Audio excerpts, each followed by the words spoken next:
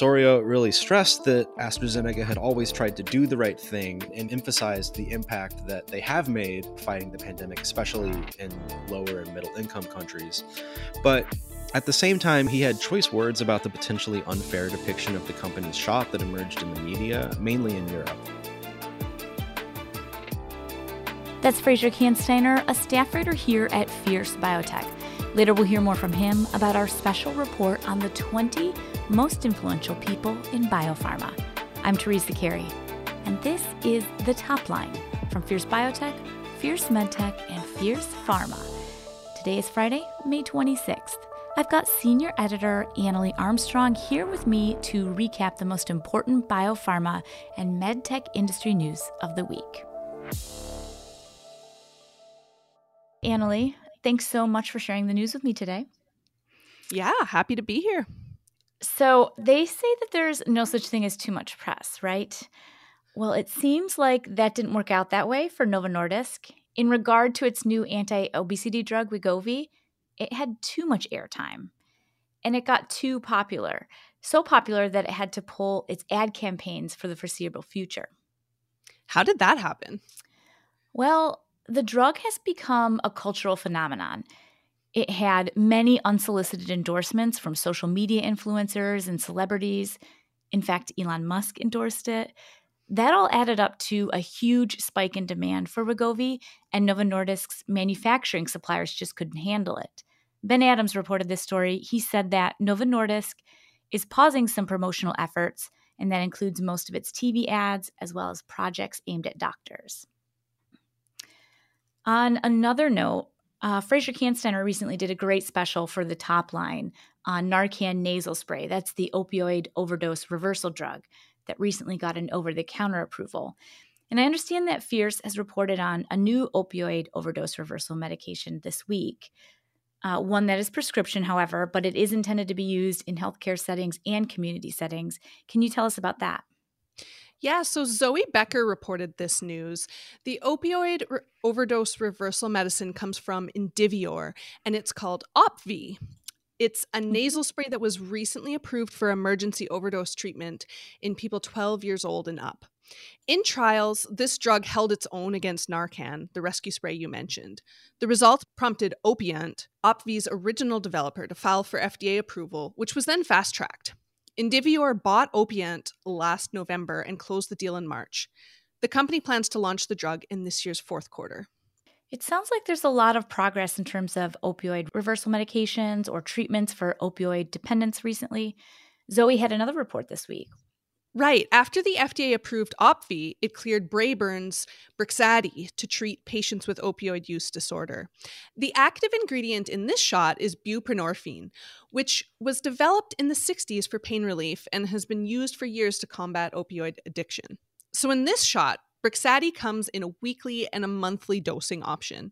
It comes with a boxed warning due to its crystalline gel formulation, which can cause severe harm or death if injected through the veins as opposed to under the skin. And when will this be available? September, but only through a restricted distribution program. That program requires healthcare providers to have a certification to dispense the shot.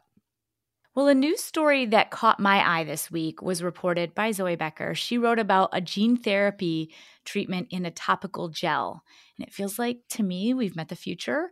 That gel comes from Crystal Biotech. It's called Vyjuvik. Yeah, this was an exciting one. What does it treat? It treats wounds related to a rare disease called, and this one's also a mouthful, dystrophic epidermolysis bullosa. It's also known as the butterfly skin condition. The disease causes extremely fragile skin that tears and blisters with just the slightest friction. The genetic component of it, well, it's attributed to mutations on the COL7A1 gene, which causes the inner and outer layers of the skin to easily separate. How does that work? The gel contains a genetically modified herpes virus, which delivers working copies of the defective gene, which essentially binds the layers of the skin back together. So in a clinical trial, 65% of wounds treated with this gel closed completely, whereas compared to 26% of the wounds treated with a placebo closed. And the company expects that the drug will be available by the third quarter of this year. So it sounds like there's a lot of exciting things going on with new drug developments this week. Yeah, the FDA has been busy.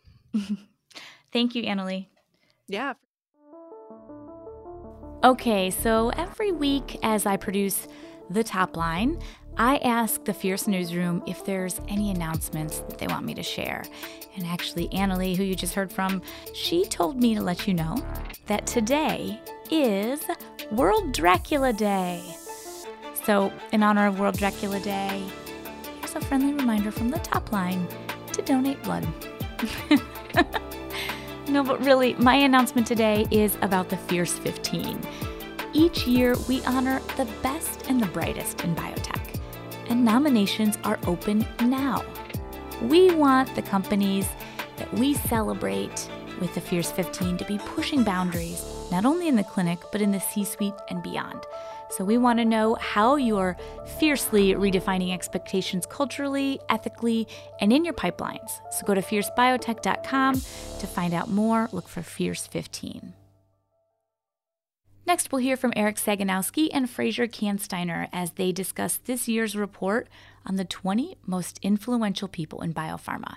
So if you haven't read the report yet, you'll want to listen to this. But first, a word from our sponsor. ZS is giving voice to patient centricity. Move beyond the buzzword to discover how to bring patient-led business models to life. Join me, Victoria Summers, principal in ZS's Patient Health and Equity Accelerator, as I discuss effective strategies, best practices, and real-world examples with ZS experts from across the industry. Bonus content features patients in their own words, sharing their personal health journeys. You can find us at zs.com. Look for the Patient Centricity podcast wherever you get your podcasts. Hey, Eric. Nice to talk to you. Hi, Fraser. Of course. Happy to be here. So this is one of my favorite special reports that we do here at Fierce Pharma, and I think it's often one of the most exciting for our readers too.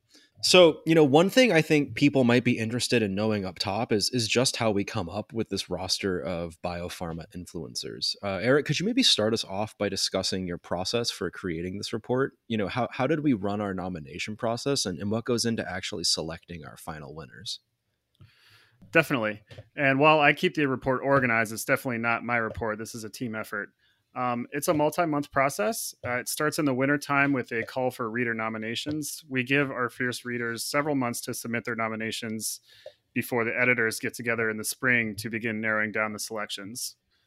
We also ask for staff nominations, and then we narrow down the list to 20. We get hundreds of great nominations, so this is a really tough part of the process. After we make the selections, that begins the process of reaching out to the winners and setting up interviews, writing and editing, and then usually we publish around May. Awesome.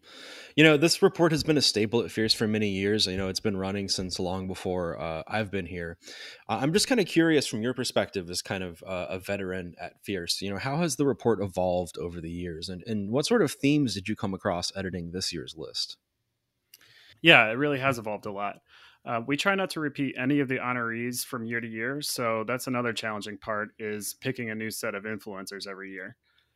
During the times that I've led the project, one year we focused on COVID-19. We highlighted the 22 most influential people leading the pharmaceutical response to the pandemic.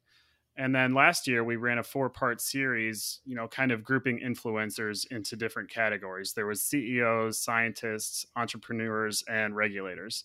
That was a really fun one. I liked breaking it up into 4. For this year, we focus on 20 people influencing the industry in a range of ways. We're seeing a lot of leadership turnover at the big pharma companies. I thought our writers Kevin Dunleavy and Nick Paul Taylor did a good job of talking about how the CEOs at Bayer and Bristol Myers might approach their new roles. Yeah, I especially loved Kevin's intro where it said, riding on his skateboard through the streets of Leverkusen, Germany. Here comes, Bill Anderson. That cracked me up. He's great at getting personality into the profiles. Yeah, I think it's his history as a sports writer. Definitely. Other trends we're seeing are, issues such as anti-aging research, environmentalism within the industry, and diversity efforts. So there's a lot to dig into with this report. Mm. Yeah, I know that environmentalism was kind of a big fixture of my interview with AstraZeneca's CEO, which we'll get into a little bit later. So, we often get to talk to some pretty impressive people for this report. And in this regard, personally, I think that 2023's was sort of a standout. This was a team project. We had 11 writers on the project. Fraser, you had 2 exciting profiles for this year's report. You interviewed AstraZeneca CEO Pascal Soriot, as you mentioned, and Jim Collins, a prolific MIT professor and serial biotech co-founder. Can you start by telling me about your impressions from speaking with AstraZeneca's Pascal Soriot? This was just a really refreshing discussion. No shade to the industry we cover, but we hear a lot of very canned corporate talk from pharma companies. Not really so in this interview with Soriot, who was really candid and most importantly, actually really fun and engaging to talk to.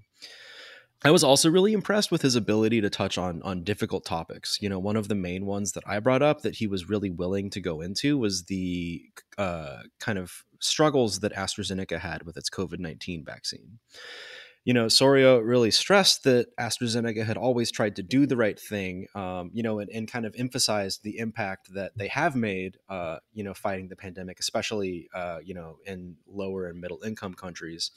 But at the same time, he had choice words about the potentially unfair depiction of the company's shot that emerged in the media, mainly in Europe. That was, really tied to a lot of this concern about side effects, which admittedly have arisen with pretty much all of the shots, including the mRNA vaccines.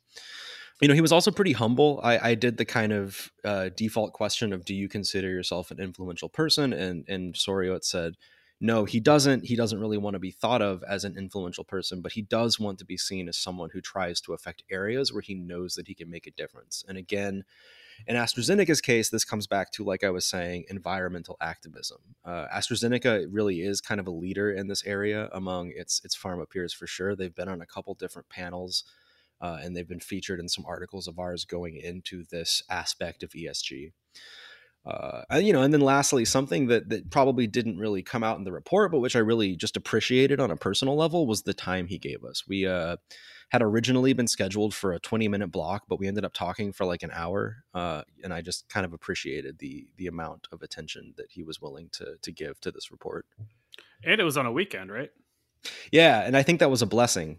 I think if we had done our original Thursday interview, we probably would have been constricted to that 20-minute block, but we met Saturday morning. He was in China. His media coordinator was in the UK. I was in Arkansas. So we were, across 3 different time zones, but we made it work. And I think that it actually led to a better discussion in the end. That's great. What can you tell me about Jim Collins? Yeah, so this guy is a legend, and he was also pretty funny. He gives some really poignant context around how he got into life sciences, as well as his decision to stay in academia rather than becoming an executive or an entrepreneur.